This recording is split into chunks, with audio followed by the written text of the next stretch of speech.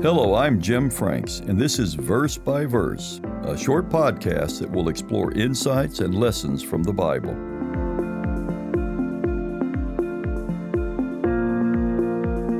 What if someone asked you the question, what is the greatest commandment? How would you answer? We really don't have to scramble for an answer since this question was asked of Jesus himself. How do you think he answered? Let's look at the scripture where this is found. Matthew chapter 22, verses 35 through 38. But let's begin with verse 34, which tells us who's asking the question and possibly why. Matthew 22, verse 34. But when the Pharisees heard that he had silenced the Sadducees, they gathered together. Now, the key to understanding this section of Scripture is identifying the Pharisees and Sadducees and where they differed in their teaching. First, we should answer the question, well, who are these individuals? Now, for the sake of this podcast, I'll give you the short and simple answer. But I would encourage you to do your own study as to who these two groups were and what they stood for. Now, the simple and short answer is that the Pharisees and Sadducees were two parties among the Jewish religious establishment of the first century. Now, neither group existed when the Old Testament concluded. It was during the intertestamental period that the synagogue system, along with the Sanhedrin and the various religious parties, developed. The Pharisees were by far the largest group, and they basically controlled the synagogues. The Sadducees were much smaller and were considered the priestly group, since many of the priests belonged to this group, which gave them control of the temple worship. One of the premier beliefs of the Sadducees was that there would be no resurrection. This is found in Matthew 22, verse 23. Let's read this verse. The same day the Sadducees, who say there is no resurrection, came to him and asked him. So they asked him a what-if question about the resurrection, which they did not believe in, to try and trick him. Christ shut them down with his answer.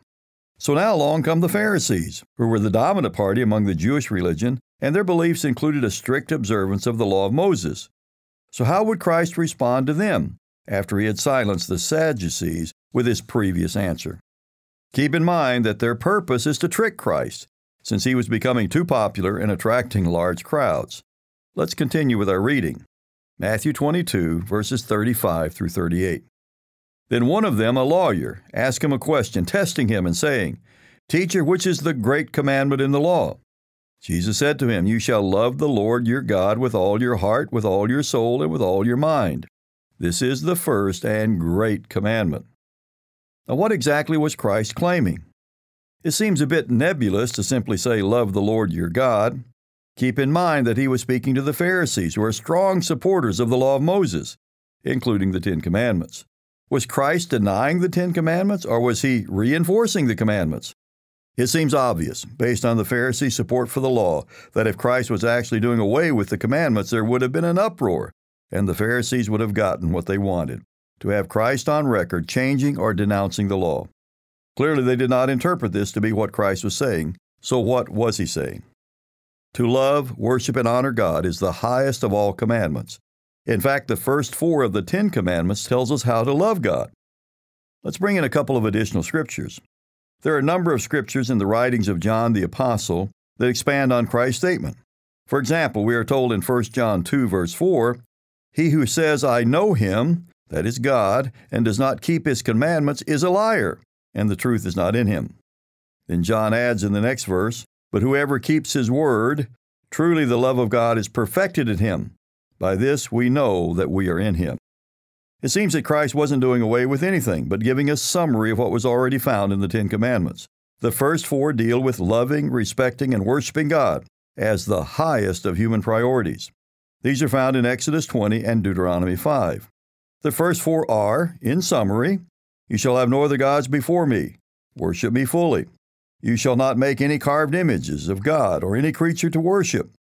You shall not take the name of the Lord your God in vain, and you shall remember the Sabbath day to keep it holy, which is a day to worship God.